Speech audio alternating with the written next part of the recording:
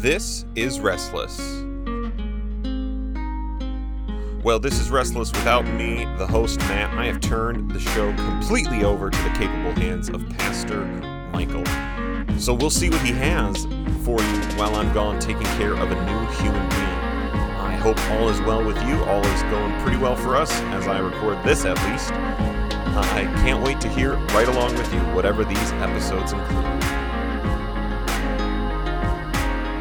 Welcome back to Restless, often a postmortem on the young, restless, and reformed. But today, we're talking something maybe a little bit different, but not so outside of the wheelhouse it's something that we've maybe, brought up in some capacity in the past.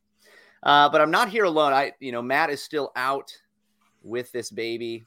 Continue to pray for him and his family as they enjoy this new time with a sweet new baby in the house. But in his stead, I have with us returning once again, Andrew Smith and John Cena. Should I, Caleb, should I just call you John Cena for the rest of this episode, or I thought you were gonna say for the rest of my life, but yeah. Yes. Okay. Well, why don't you guys introduce yourselves for those who might not know you? Introduce your podcast so that they know. I know a lot of people will recognize you already, but just so that they have that, why don't you introduce yourselves a bit? All right. I am Andrew Smith. I'm the pastor of Westminster Orthodox Presbyterian Church in cold, windy Hamill, South Dakota. It's about 3 degrees here right now. And I, along with Caleb or John Cena, I guess, I never knew I was in such rarefied air. We host the Once for All Delivered podcast, where we talk about theology and culture and stuff. Yes, and I am probably in an identity crisis. My name is Caleb Castro, otherwise known as John Cena. Dun, dun, dun, dun. But for recording purposes, we can refer to me as Caleb Castro. So I am the co-host at Once for All Delivered, along with Andrew, and I'm the minister at the Rock Valley United Reformed Church in Rock Valley, Iowa. That's the Northwest Iowa. Actually, just only a couple hours away from Andrew there. So also likewise windy and cold. It is -2, I believe, at the moment, without the wind chill, and loving every little bit of it. So we're here to talk about the kind of stuff and things that we would talk about in our podcast and join them together with the kind of stuff and things that are talked about on Restless. Awesome. Well, I actually had to step out a little bit while you were introducing yourselves, because I've got a furnace guy coming to the church anytime now. He just called and told me what he's going to do. He will be calling again once he gets here, and so I'll have to step out and do a couple of things really quick. But hopefully we're in a good place where we can make that work. Yeah, like you said, what was that? And then bring him on. That's right. We did talk about maybe starting a new segment of just asking regular people on the street about really niche topics that only we want to discuss. Yeah. This would be so fun. If there's anybody that wants to fund such an endeavor, go ahead and reach out to us. But so this is, I reached out to you guys saying, hey, Matt's not going to be around, and do you want to come on again and talk about something? And I had no plans or thoughts about what that would be. This is Matt is the planner of the show. I react. I don't do as much planning.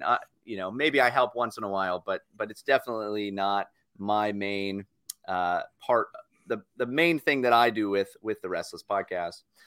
So when I reached out to you, though, Andrew, you had mentioned that you've been thinking a lot about blue laws. And so I'm just going to have you introduce what that even is, because a lot of people listening might not have any idea what that means or what you're talking about. And then we can kind of move forward from there and talk a bit about this. Well, Yeah, for a lot of people in our day, probably blue laws are either something they don't know about at all or something they look upon with disdain. The idea of state enforcement of the Sabbath, state enforcement of the Lord's Day. A lot of people may not know this, but in these United States, until about the middle of the 20th century, basically everywhere had some form of Sunday laws in which various activities, commerce, sports, things of the sort were prohibited on Sundays. And then it seems gradually over time, again, early to mid 20th century, these laws just started disappearing. Jurisdictions started repealing them to where now you can still find them once in a while. And I think Caleb's going to talk about that a little. But in general, these laws are gone and it's like they never existed and people don't even know that they ever existed. And so my half-baked idea on blue laws, and that I got this as I've been doing a little bit of reading and studying of Charles Hodge and his discussion of the fourth commandment in his systematic theology.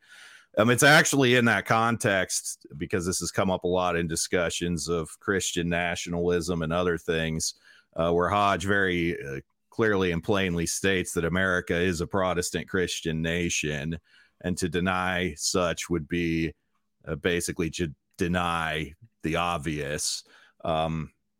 But he did this in the context of defending state observance of the Sabbath and blue laws, which were starting to come under fire at his time, which was the early 1870s when he wrote his systematic. And yeah, by early to mid 20th century, then these laws started disappearing. So my half-baked idea is that it seems like one of the key points of decline, one of the key points where America really started to lose the plot as far as being a moral and religious people, was with the loss of blue laws. Now, I guess you could argue, was the losing of the laws, was that symptomatic or was it causative? Probably some of both, because that's usually how law changes work in things like this. But so, yeah, that's my half-baked idea, and I'd kind of like to discuss it with you gentlemen to flesh it out some more. So if Sabbath laws are blue laws, what would red laws be? Would red laws just be like anti-communist laws? Yes. Which would be great. Probably, yeah. I mean, it sounds awesome. So maybe at the end we'll talk red laws as well, because that sounds cool. But yeah, so let's talk about this a little bit. This is not something that I feel particularly well studied in. Probably only in the last few years did I even begin to think really seriously about the Sabbath. That's maybe not true. Maybe for the last decade, I've thought about it a little bit more. But growing up in kind of what I refer to as mainline evangelicalism, having Sunday as a day that you would worship was like an important thing. It was nice. It was good. But the idea that the government might actually enforce something where they say, hey, you can't do trade and business, you can't do commerce. Hey, we're not going to do a lot of these other things that are now so common. Businesses are not going to be allowed to, be open. That would have been so extremely foreign to me. And I guarantee I would have reacted negatively. Just the very idea of it would make me think, well, that can't be good, right? And that kind of enforcement. And so why did, let's start with this maybe, why was this kind of a universal, at least within kind of the Christian West, why was this seen as so important? Maybe we go into a little bit more of a more traditional view of the Sabbath. And maybe we could talk, if we know at all, a little bit of why that started to kind of come unhinged, leading to today where nobody even begins to think about this. But so what is it that ever gave people the idea that this could be a good thing?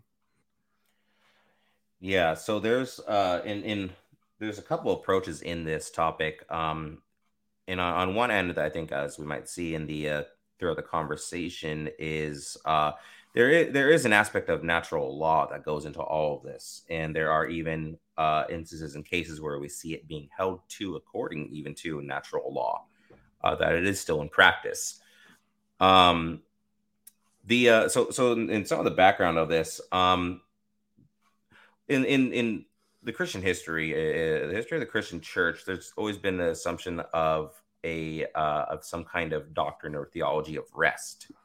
And I would say, first and foremost, that that's probably something that's largely missing in the United States in the first place. That goes that really is underlying a lot of this, of why there's opposition to it in the first place. Simply, Americans don't like to rest. So some of this law, you go back even into the medieval period. There's a certain understanding of the necessity of rest. You had in the medieval period some 60 feast days, saints days throughout the year, and this was in addition to you might have some upward 150 to 175 work days off as serfs, because you'd be on a certain rotation on tending to a landlord's land.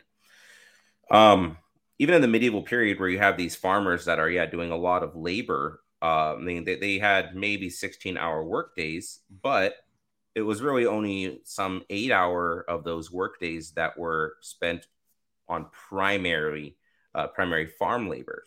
They had a lot of breaks throughout the day, even naps, like a couple hour breaks, and then they would have household chores and such. Well, so there's always been a heavy mindset of the necessity of rest and a slow pace and days off. Feast days were a part of this. When Oliver Cromwell becomes Lord Protectorate of England in the 17th century, Cromwell's Parliament enforced the prohibition of observing saints' feast days, but he also required the observance of the only feast day, the holy day of the Lord's Day. So even though the 60 feast days were removed, there was still a required 52 days of the Lord's Day that was where you were not to do any labor. So that was required in there. And this is possibly where even the phrase blue laws came from. Either on some allege it was the color of the paper that Cromwell's Parliament signed this enactment upon, or even that some say that they wore blue stockings. Thus, they were simply just known as blue laws because these were the guys that made them.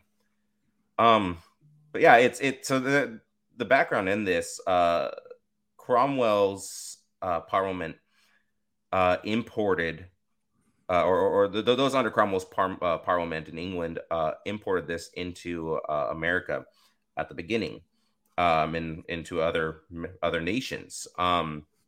It was associated with Protestantism largely, but this is like Andrew said, this was repealed some by the 20th century, and yet even Thomas Jefferson, in the very beginning of our country's founding, Thomas Jefferson, the agnostic, he wrote up a law enforced by James Madison for maintaining the observance of the prohibition of businesses being open on Sunday.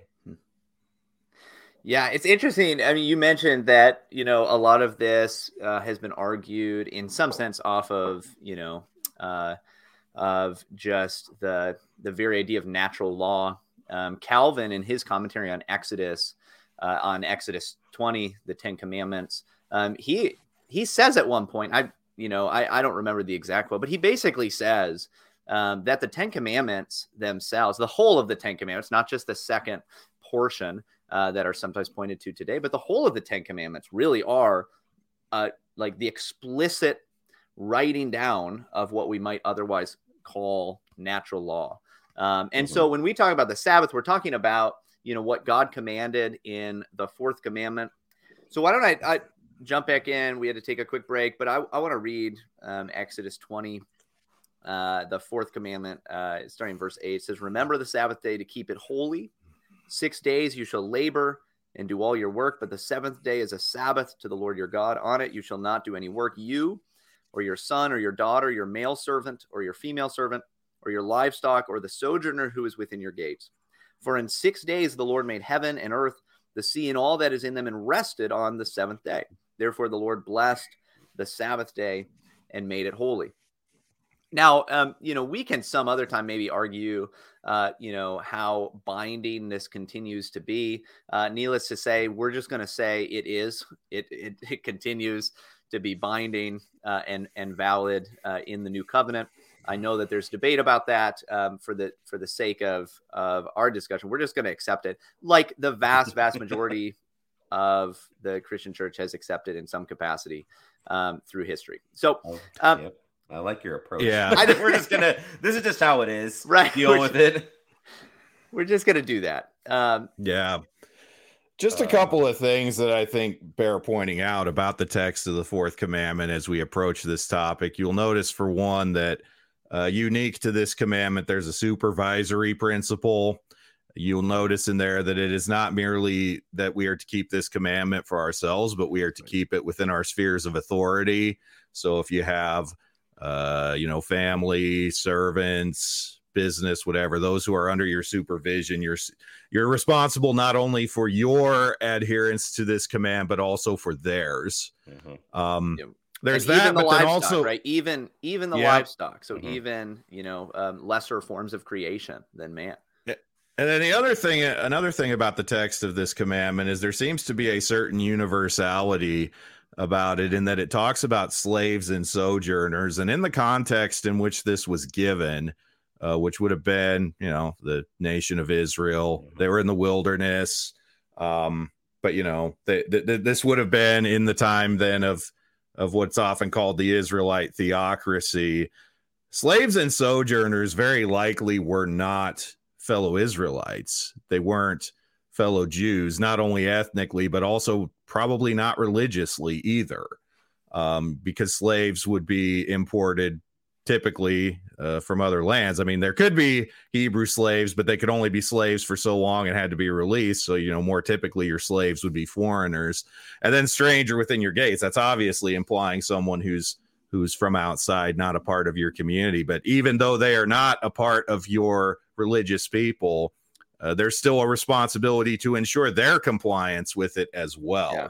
And can I just jump in and say, in Deuteronomy 5 and in the giving of the 10 commandments there, this command is rooted much more actually in that principle, right? So here you have in Exodus 20, it's rooted in the fact that God worked and then rested on the seventh day.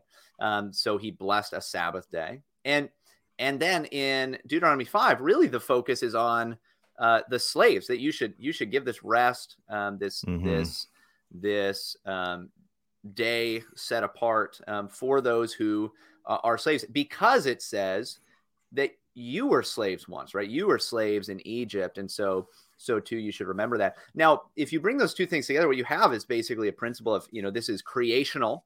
It is something rooted in the very design of creation, as God set things forth originally for us as a pattern. And then also there's an element of mercy involved, or you might say justice, right? There is something more to it that's actually just focused on the good of man as well. Mm-hmm. I would even go as far as to say that actually I did just preached on this commandment last Sunday night.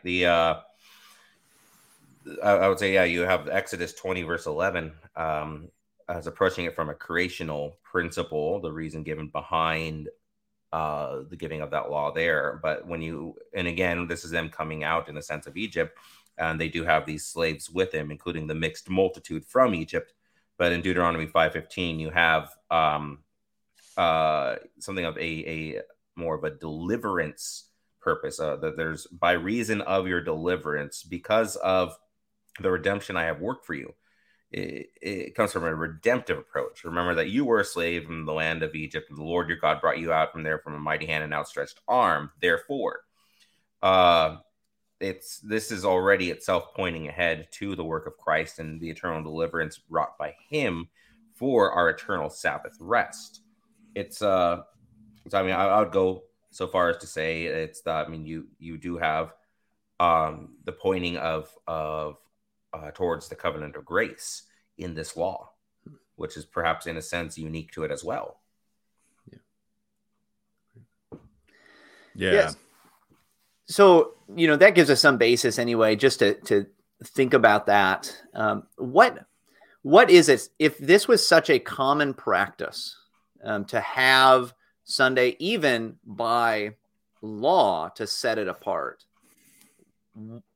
What was it that, began to change those things? Why has it become, normative in the imagination, so to speak, of Americans and even American Christians to think that would be almost just crazy to do today? How did that shift come about? Well, I mentioned earlier Charles Hodge and his argument for this. It seems that in his day, the objections were starting to come from Jews and Muslims, and there was also atheism rising at the time. Those not a part of America's Protestant and Christian heritage, and the fact that America was a Protestant Christian nation, which again he found basically indisputable, that they were objecting to the imposition of the Christian Sabbath on them because it wasn't a part of their worship and things of the sort. So Hodge was dealing with that. I think, there was a lot of other various factors that went into it too. Obviously, for those in business, those engaging in capitalism, there's always a desire to do more business and make more money. Another issue that started to emerge in the 20th century, especially, was the issue of sports. There's a lot of colorful history. We always think of football now because professional football plays almost exclusively on Sundays, but it's actually really started and really heated up with baseball in the early 20th century. I got an article here. It's from the Baseball Zealot, and he said that there was in 1906, there was 5 times that games were held on Sunday, baseball games, and then players or managers were arrested for violating the local code. So, and kind of an interesting parallel to some of the developments in England, where there was the Book of Sports and things of that sort. In America, sports had something to do with the decline of Sabbath observance and Sabbath laws. Guys wanted to play baseball on Sunday. They initially weren't allowed, but over time it got to be normalized. And in some of these larger cities, in fact, in this article, there's a list here of the year that cities started legalizing Sunday baseball. So like Chicago, Cincinnati, St. Louis did in 1902. And then Cleveland, Detroit, New York, and Washington all did in 1918, and then Boston in 29, and then Baltimore in 32, and Philadelphia in 34. Gradually over time, these big cities with big baseball teams started legalizing Sunday baseball. So yeah, I think there was a lot of factors that went into it, but over time, other things became more popular. Christian worship became less popular. Which again, you could say it's symptomatic, but it also does end up being causative on the back end, because once Christianity goes from being, well, this is a day everybody's taking off and church is what's going on this day, so church is where you ought to be. Like, even if you're not a Christian, if everything's closed down on Sundays and forced to be closed down, then there's at least built into time and space and built into laws a reminder that even if you're not in church on this day, you should be. Yeah. And this is an idea that I think is really lost in our day, because we have a lot of bad ideas circulating, like the idea that you can't legislate morality, which is, what are we legislating if not morality in every case? But yeah, if a law orient you towards doing a certain thing, you're more likely to do that thing. But then when it went from church is what's going on Sundays to church is just one thing on the marketplace of a much wider selection of things you could do on Sunday, like going to a baseball game or a football game or going to the lake or going to a restaurant or going shopping or whatever else you could do. I think that's really also where you start to see a lot of trouble and decline in the church, where the church starts shifting towards being more seeker sensitive in various ways, because rather than being the thing people do on Sunday, they're trying to compete against all these other forms of entertainment and leisure or commerce. Yeah. I think maybe there's something there that what you wanted me to plug as well, Andrew, and kind of talking about my town here. We're I'm in a town of about 4,400 roughly. There's the biggest. Let me see. There's about 11 churches in this town of 4,000, and the biggest is that from the Netherlands Reformed congregations, a old Puritan styled Reformed subsect that's also very large in the Netherlands, very prominent. We'll see in a moment, but in this town, almost nothing is open on the Lord's Day at all, even though we have about a 34% Hispanic population now as well. There's a chain of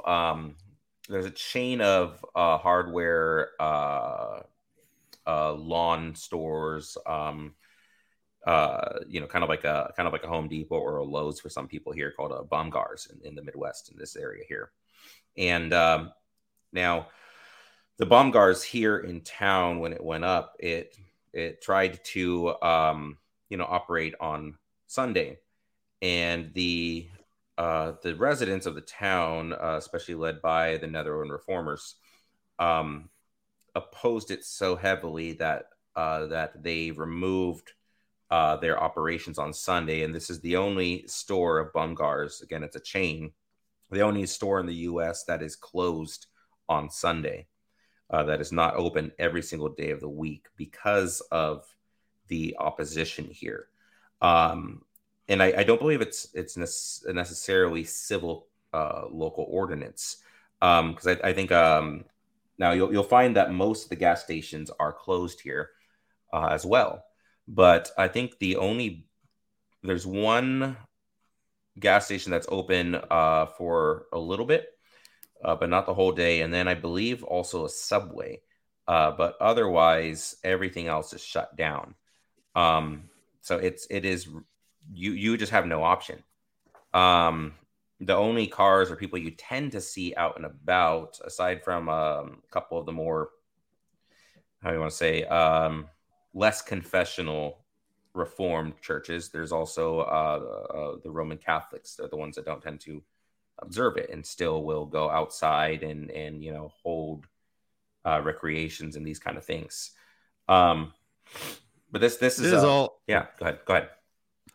It is fascinating that it's the Netherlands Reformed that drive that, because the Netherlands Reformed are a Dutch Reformed congregation. They subscribe to three forms of unity. It does kind of put a little bit of a lie to this idea of a continental view of the Sabbath as set forth in the three forms of unity. That's not all that Sabbatarian, that still allows for these sorts of activities on Sundays. And I would say, actually, even Andrew, and probably maybe from your time in the URC as well, maybe you, I find that the continental Dutch Reformed have a tendency to observe the Sabbath very closely. I found it more consistent than a lot of the Presbyterians. Not a knock, but just what I've seen.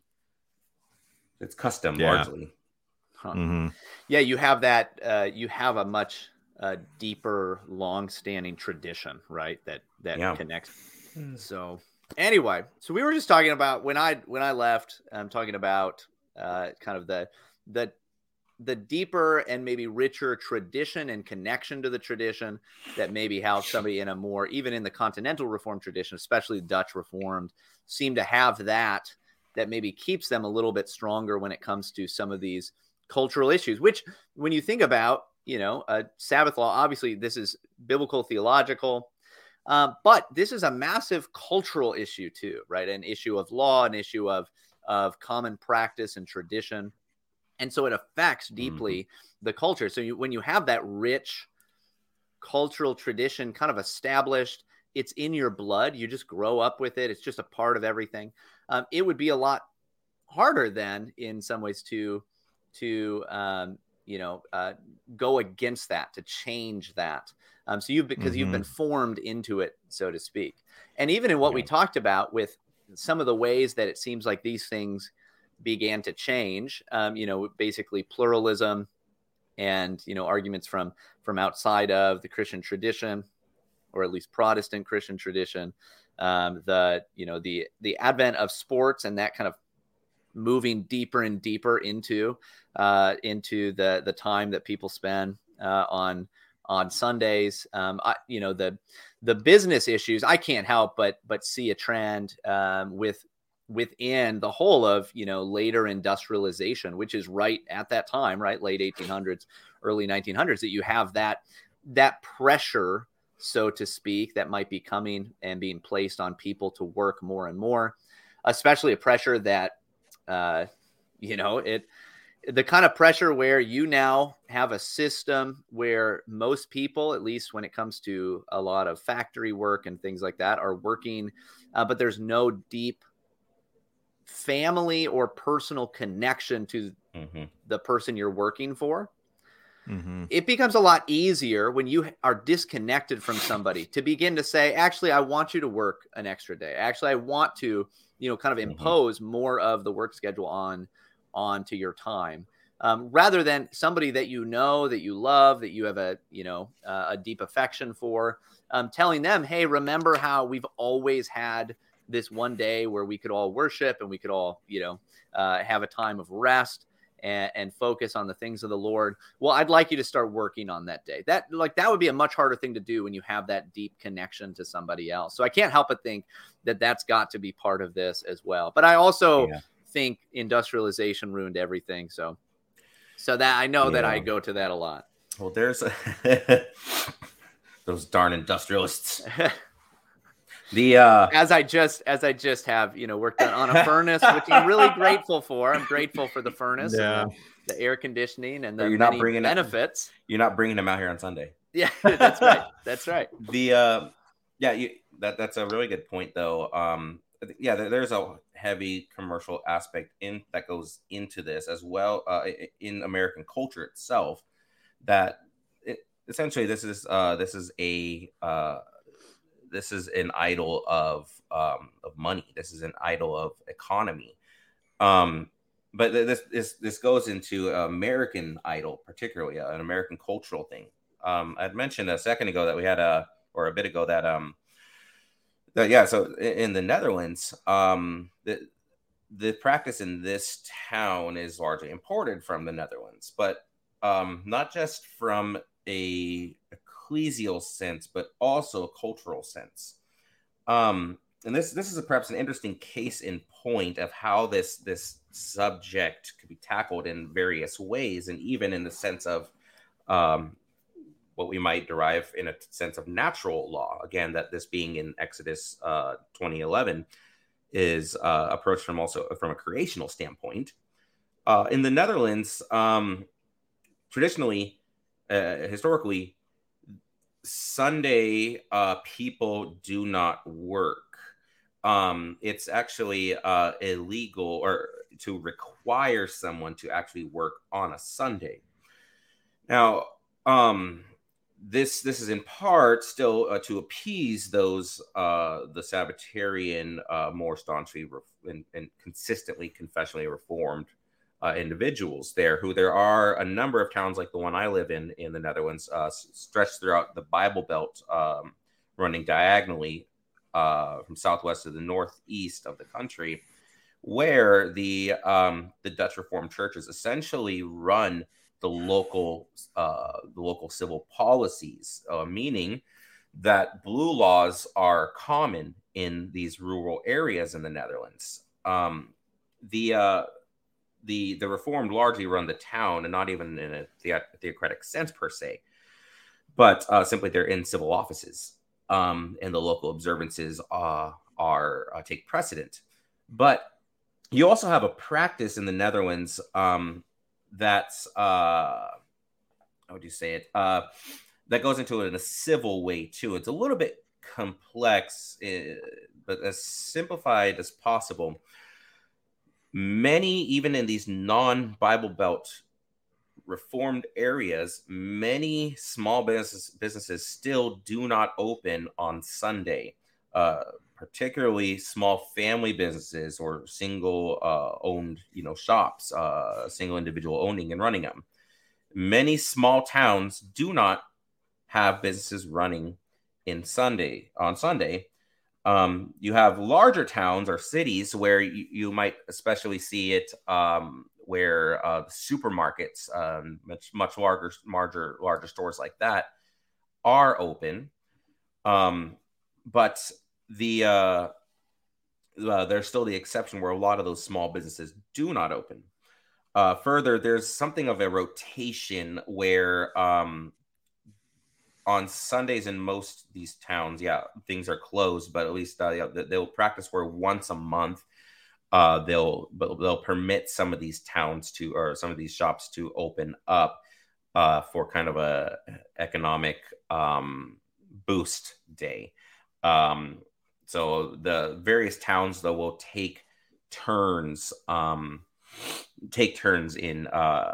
permitting this. The town center of each town in one province take turns, basically opening on each Sunday, so you can have still this kind of promotion of the economy. But otherwise, it's still a normal practice.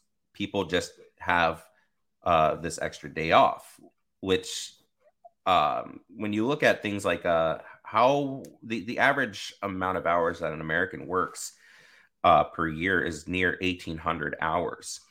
Even in a country like, say, Germany, which has one of the highest amount of hours worked in a year on average, even Germany's average is just a little over 1,300 hours in a year. It's pretty notorious that a lot of countries in Europe take a lot more vacation days than people in the U.S. There's something that goes into this. The reason that we have so many businesses everywhere operating is simply economy. People want to keep going out and buying things. They want to have that option, and it's part of this goes into then, like, I think you could ask like a couple of these oppositions to these blue laws. What are they actually based on? Some will say, the law is obsolete because of Christ. Some will say, in a two kingdom sense, you can't bind the conscience of unbelievers and hold them to these things. Others that argue against it, and perhaps the most popular argument against blue laws are it's archaic. It's an old cultural practice. Times have changed. Some may say, well, hey, it's unloving and unhelpful in our American culture to take away possible income from the poor by not letting them have the option to work on Sunday. But you would also have to likewise argue, I mean, if we didn't have that, I mean, you wouldn't have the increase in competition. If you have a couple stores that are closed on Sunday and others are open on Sunday, then obviously the one that's closed is going to lag behind in how much they have to earn in a year to keep up with similar stores.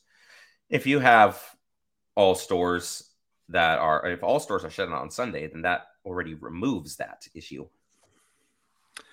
I think too, what this reveals is, generally conservatives in America are very pro-capitalism, and with good reason. Capitalism has done a lot of good, but Capitalism as an all-controlling and all-governing principle is not adequate because the incentives of capitalism versus, what Christianity seeks and promotes and such, they're not.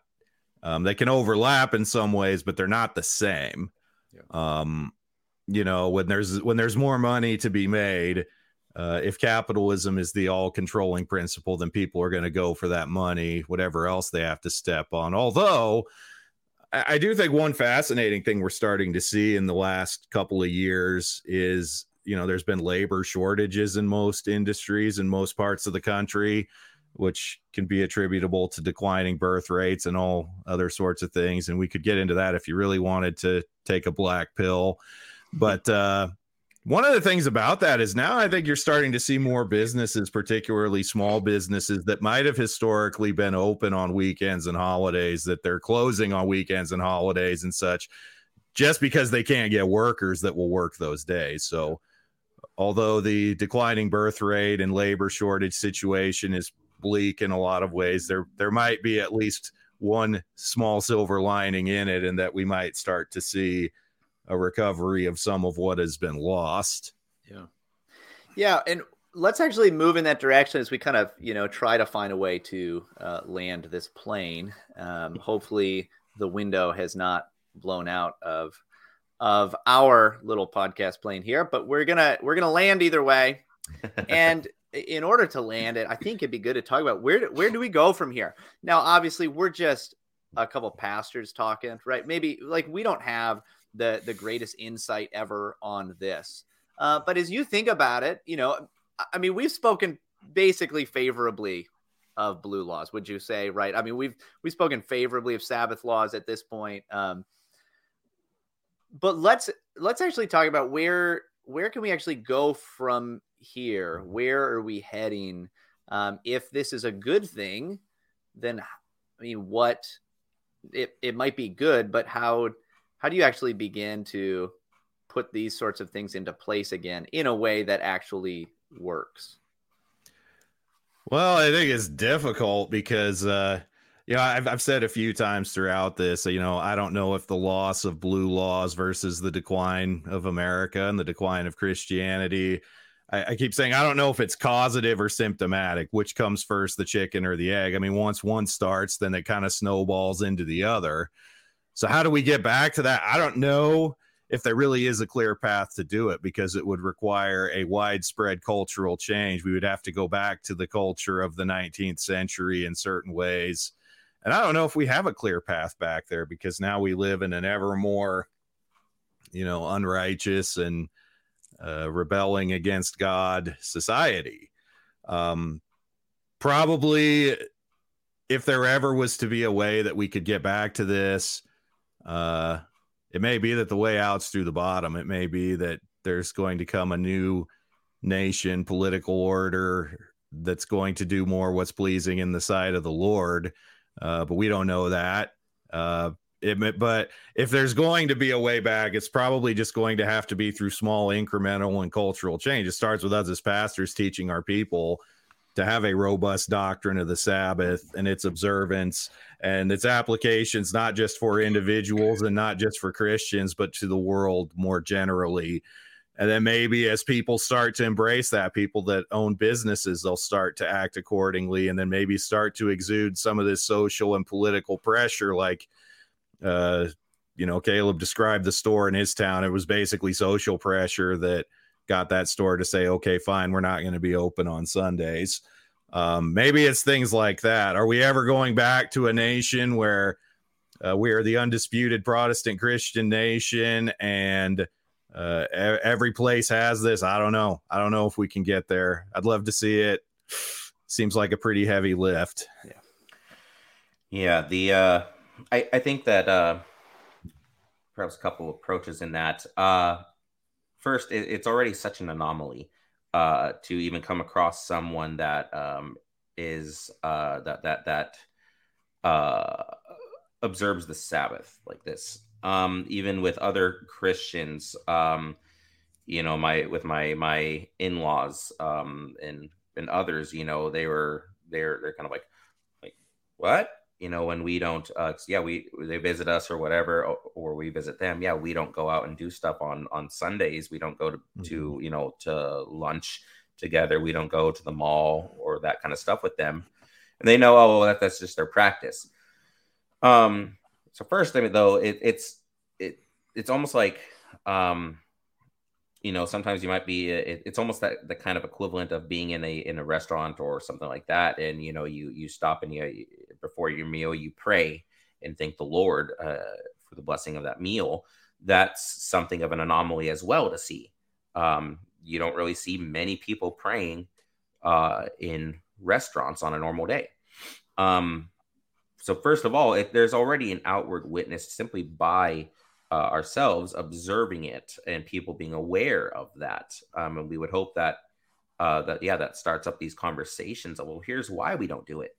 And we remind in the process of this, Mark 2, the Sabbath was made for man, not man for the Sabbath. It's not a legalistic approach. There's something of recovering not only the doctrine of the Sabbath, but especially a theology of rest in the first place. Mm-hmm. And I think what Andrew said earlier is pretty interesting thing where since people are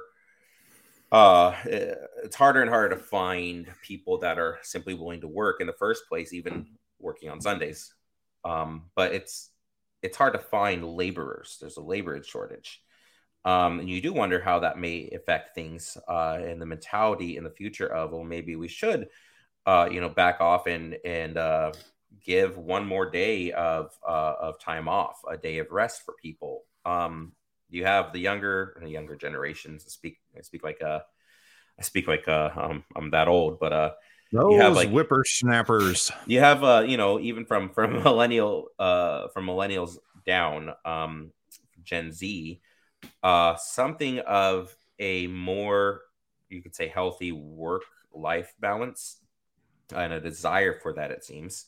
Not wanting to make life all about working in a company, in a career, but wanting to also have for them experiences and that kind of stuff. There could very well be an avenue of even in evangelism and witnessing of saying, look, we have this built into our nature. Man is to rest, and this doesn't always mean, in a sense, resting from labors, but ultimately it's resting in God. It's pausing and being still. It's taking that time to meditate upon Him and His Word. As my Heidelberg Catechism says in Word State 38, ultimately to rest from sin, to make a practice of putting to death sin and begin enjoying an eternal Sabbath now in this life, every day, by honoring and living to God's glory. Yeah, it seems to me that we, because of the technology that we have, even, I know a lot of people are worried about AI, but with AI, with a lot of the automation that's available, a lot of the things that might come up as, well, what about when you're talking about Sabbath laws? Well, what about, like, if somebody really needed to, like, stop in and get food somewhere, or, what have you? What if there's somebody that's traveling and they really need to stop and get gas on a Sunday? Well, there's so many workarounds for those things that make it possible that you don't have to have the entire system of trade and commerce active. That it seems to me like we have the means more than ever, maybe, for the ability to have leisure time, what I would call leisure time, which I think is what we should think of the Sabbath as. Not leisure in the sense of just, hey, I'm just kicking back and relaxing. What really is recreation time, but leisure time meaning time focused on those things which are ends in themselves, and particularly the worship of God. And I think that, like, we have more of an ability to do that today than maybe ever. The problem is we are less the kinds of people that can make use of that than ever before, right? Leisure time, the worship of God. Actually, you have to be the right kind of person to do those things. You don't, you're not just free in the sense that, hey, if you free up the time, this will just happen, because you actually do need a change of heart. And so I do think that really the problem is a problem that has to be solved ultimately through evangelism, through discipleship, through the ordinary means of grace ministry of the church, slowly working. And maybe over time, we can have laws that help reflect that help people. I mean, I would be, if we had somebody locally that was all of a sudden like, hey, I think it would be a great way to be merciful to people if we maintained some kind of system where everybody gets Sunday off, businesses aren't supposed to open. I'm going to support it. I'm going to be behind it completely. But I think that sort of thing has to be done in the context of people that want it, people that desire it. And in talking about all this, I don't have a problem with working hard, by the way. I maybe attack industrialization from time to time, maybe too often, but the idea of work, part of the fourth commandment is literally a command to work, to do your labor and work for 6 days, that you should be working hard for 6 days. I think one of the reasons that Sabbath is hard for a lot of people is because most people actually don't work that hard the 6 days that they have to do their work. But then there's also that weird, slow creep of work time into everything, right? And that also is a problem. Joseph Pieper talks about, the modern world being a kind of totalitarian work state, where like that's all there is actually is work, and then the recreation you do to prepare to go back to work, and that's it. And it just invades everything. And I do think that's a real problem. And so there's a lot of, practical concerns, a lot of practical issues. But the biggest thing I do think you're right is that you just need to begin to practice this, right? In your life, you need to begin to show others the way. Because once you start to do this, once you start to actually set aside the Lord's Day for worship and rest and time with the Lord's people, and to those things which are ends in themselves, you begin to love it. You begin to enjoy it, right? It becomes something that is just good. And then you want other people to have it too. You want everybody to have that, to be able to have that experience. So yeah, I think that's probably how we move. There is no going back. This is one of the things that Matt has been saying a lot lately that I think is right on, is that you don't go back. History, the way that history works is you don't go back. Even if things change to be more like they have been in the past, there is no returning to the way things work. It just doesn't work that way. And so we don't want to be the kind of idealists that just say, well, why aren't we all, Puritan New England or something like that? It just won't happen. There's like, that's just not going to happen. But we can learn from what they did. We can take what they did, and we can try our best with the wisdom of God's word to apply those things today. And by God's grace, maybe he will allow that. So, well, guys, this is great. I don't know if you have any last thoughts, or if you just want to give a handoff to people where they can find you, find the podcast, and try to follow you more as you talk more about these things, probably. Yeah, we are various places on the internet. We have a website, onceforalldelivered.com, where we post our episodes, and we're also on podcast feeds, social media at OF80 Podcast. And then, if you're ever in Hamel, South Dakota, or Rock Valley, Iowa, you can come visit us at our churches. We'd love to have you there as well. So Westminster OPC, and then Rock Valley United Reformed Church. Yep, that's right. And it's again, I guess if you want to see a preservation of what some regard as a dinosaur of a town that's shut down during the Lord's Day, then then come through and join us in that in that holy day of rest and fellowshipping with the saints.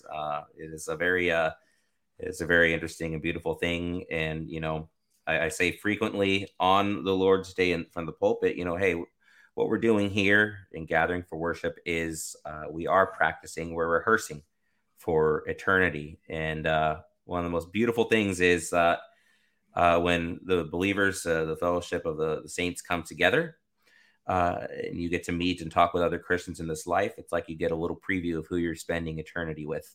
And it's a blessing to see and meet us now ahead of time. So yeah, we'd hopefully get to see some folks stop in, especially if you're out looking at Dort University or something in Sioux Center. That's just a town over. So maybe that's a frame of reference for some people where I am. Guys, this has been fun. I'm sure that we will have to do it again. Maybe sometime we'll talk about those red laws and getting rid of those reds. All right. We got to go. I got to go. Right. Great to have you guys. Thank you for coming on. Thanks, Michael. Yeah, thanks. Hey, thank you for listening to Restless. Even though I wasn't here, I listened to it too. It was great, wasn't it? If you want more from us, from me, from Michael, from others, why don't you sign up for the Patreon? It's going to be great. Also, would you do me a quick favor and send us feedback, a question, a comment, a tweet, something to react to here for our big 400K, 300K download show, whatever it ends up being. Thank you. Later.